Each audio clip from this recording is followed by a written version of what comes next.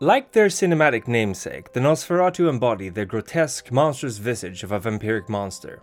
Let the Toreador and Ventru rub shoulders with the elite, or the Bruja conspire with the rabble. The Nosferatu find their ilk amongst the outcasts, the ones who have no place in human society either by choice or by exclusion. The embrace of the Nosferatu is a terrifying experience, and few but society's deviants have the fortitude and mentality to survive the change intact. The Nosferatu antediluvian, who is often referred to as Absimiliard, although interestingly enough not in the revised clan book where he is simply called Nosferatu, is said to have been a hunter of great skill.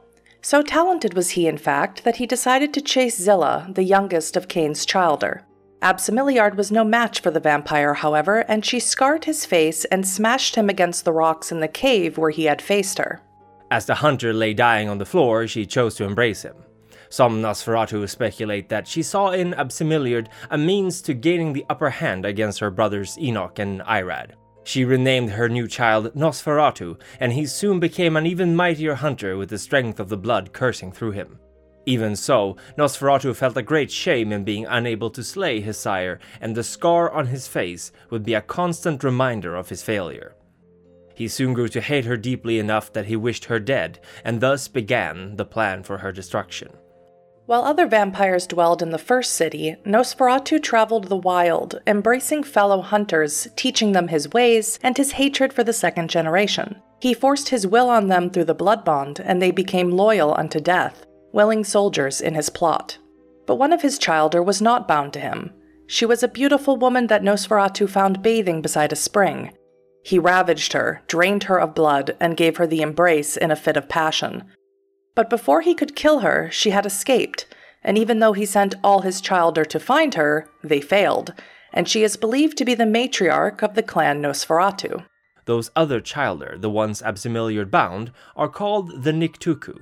Utterly loyal to their sire, they wish to find and slay all the descendants of this errant child, so that their antediluvian can present their ashes to Cain in order to atone for his crime.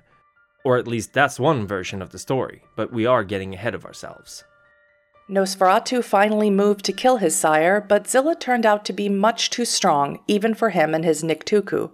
He failed, and while she did not kill him, Cain in turn cursed him and all his descendants for his attempted matricide, making the once beautiful hunter and his brood twisted and hideous. Nosferatu was banished from the first city, and while he was gone, it was destroyed. It is not for certain whether Absimiliard's plot coincided with the other antediluvians' revolt against their sires, but it would seem that this happened before, as Zilla survived that, but not the subsequent uprising. Nosferatu went into torpor following this, in the very same cave where he was first embraced. But he set his Niktuku to chase down and slay all of the errant bloodline in the hopes that this would please Cain enough to lift the curse he put upon him. Or perhaps he simply wished for revenge upon the one child of his who dared defy him. Clearly the Niktuku have yet to succeed, because no matter where in the world you look, you will find broods of Nosferatu. Even before there were irrigation systems, the sewer rats have dwelled close to water. It is said that they made their havens under running rivers, feeding off of the mortals who chose to live close by. Indeed, the earliest civilizations were all located by rivers, and thus Nosferatu have a long tradition of remaining close to the cities of the mortals. With the rise of Rome and its complex sewer system, the Nosferatu found that they suddenly had an even easier access to their prey than before, and they began to influence, in subtle ways, the politics of the Kine. Quite often the goal was a simple one, such as expanding the sewer and drainage canals to make more room for the growing population of Nosferatu. With the Romans' love for bathhouses, this wasn't very difficult, and it also came with the added benefit of being able to spy upon many of the rich and influential who could afford this leisure, and the vampires who similarly mingled with these mortals. The European Middle Ages were a difficult time for the Nosferatu, as they no longer had a singular power base to influence. While the Church established a stronger grip on the mortal sphere, the sewer rats had little pull there and saw their influence vanish rapidly. As kingdoms grew and flourished, the Nosferatu found it much harder to directly affect their leaders, as others, more human-seeming kindred got to them first. At least until they realized what power they had over the mortals with their access to wells and irrigation. Even though Rome had fallen, the understanding that water disposal was a necessity had not been completely lost to the mortals and the vampires who set up haven in their cities. And the Nosferatu learned. When people fell sick due to wastewater mixing with clean water, they saw and took note, and when the princes decided to strike down upon the lepers or strangle their hold over domains of mortals, the lepers struck back by threatening the herds of the higher clans by poisoning their water supply. The Nosferatu kept a low profile for several reasons. One of them, of course, was that by not seeming too powerful, they could easily mask their influence from the kindred above. But another was the ever-present threat of being found by the Niktuku. These ancient Methuselah would not stop in their hunt for the matriarch's childer, and every now and then a Nosferatu would vanish mysteriously. They couldn't very well go talking about these to other vampires, lest they would use this knowledge against them, perhaps even striking up some kind of alliance. Thus, the oral traditions of the Nosferatu, not to mention the unvampiric closeness between clan members, came to be. SchreckNet, the international computer network and database, found its origins in this tradition, created to enable fast, quick communications to other Nosferatu about Niktuku sightings. The massive database on kindred secrets was just a fortunate side effect.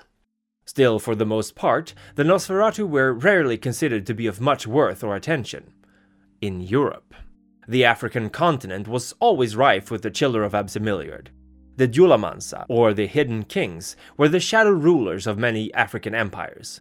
While they never took center stage themselves, they hid in the courts of these powerful kings and queens, guiding trade and law-writing quite on par with the Ventru. Ghana, Manamutapa, Kanem-Bornu, Mali, Songhai of Gao, Mogadishu, and Mombasa. These were all great empires subtly influenced by the Julamansa. By traveling along trade routes established by the burgeoning river civilizations, the Nosferatu and Gangrel, clans both prone to travel, slowly made their way south. The Nosferatu established themselves as, among other things, spiritual guides to the rulers of these lands who were much more appreciative of the supernatural than the skittish Europeans. Like the European Nosferatu, the Julamansa valued storytelling and hospitality for their kin, still well aware of the evil that lurked in the darkness and the danger they posed. Compared to the slow, lumbering change of Europe, the African empires thrived. Muslim merchants traveled far and wide in regular trade with India, Ceylon, and Malaysia, at times even China, though few vampires dared to set foot to the realm of the Wan Kuei. Although few remember these African kingdoms in the modern age, no doubt because the Gangrel and Nosferatu hold so little sway over the kindred discourse, at one point the Kanem-Bornu Empire had more territory than England's Queen Elizabeth, sent emissaries to Tripoli and Cairo, and exchanged gifts with the Sultan of the Ottoman Empire. For 1,000 years the Mwana-Mutapa Empire stood, all the while under the quiet, watchful stewardship of the Nosferatu, who never took more than they needed, nor ruled over the mortals like cattle. When the Europeans finally realized what treasures there were in Africa, they came not to trade, but to take. The European kindred, realizing there was no hierarchy, no prince to claim the domains, quickly set about taking these new lands for themselves. Just like how the Europeans pillaged these nations for their gold and ivory and to make slaves, so too did the Ventru, La Sombra, and even Camarilla Nosferatu claim domains they had no right to.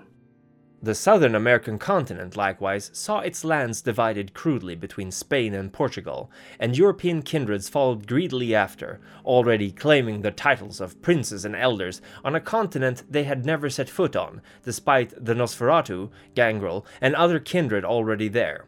The local Nosferatu were nearly wiped out as gold and silver was found in the caves they claimed as havens, their homes destroyed or invaded by greedy mortals, forcing them to live in squalor, no longer able to hide from those who would seek to destroy them. Many thanks to Hadi von Schland from the bottom of my heart for her help with this episode. She is an awesome Let's Player and a vampire aficionado, and if you haven't already seen her amazing videos, I recommend you go check her out. Thanks, Hadi. And in my next video, we will delve further into the modern history of the Nosferatu, but also discuss their role in the Sabbat and Camarilla, their traditions, and their culture. I would also like to thank my ancillae Edward Reed, Colin Gifford, and Harry Wyckoff, as well as my loyal neonates for their continued support. And thank you for watching. Now be careful out there, for Gehenna may soon be upon us.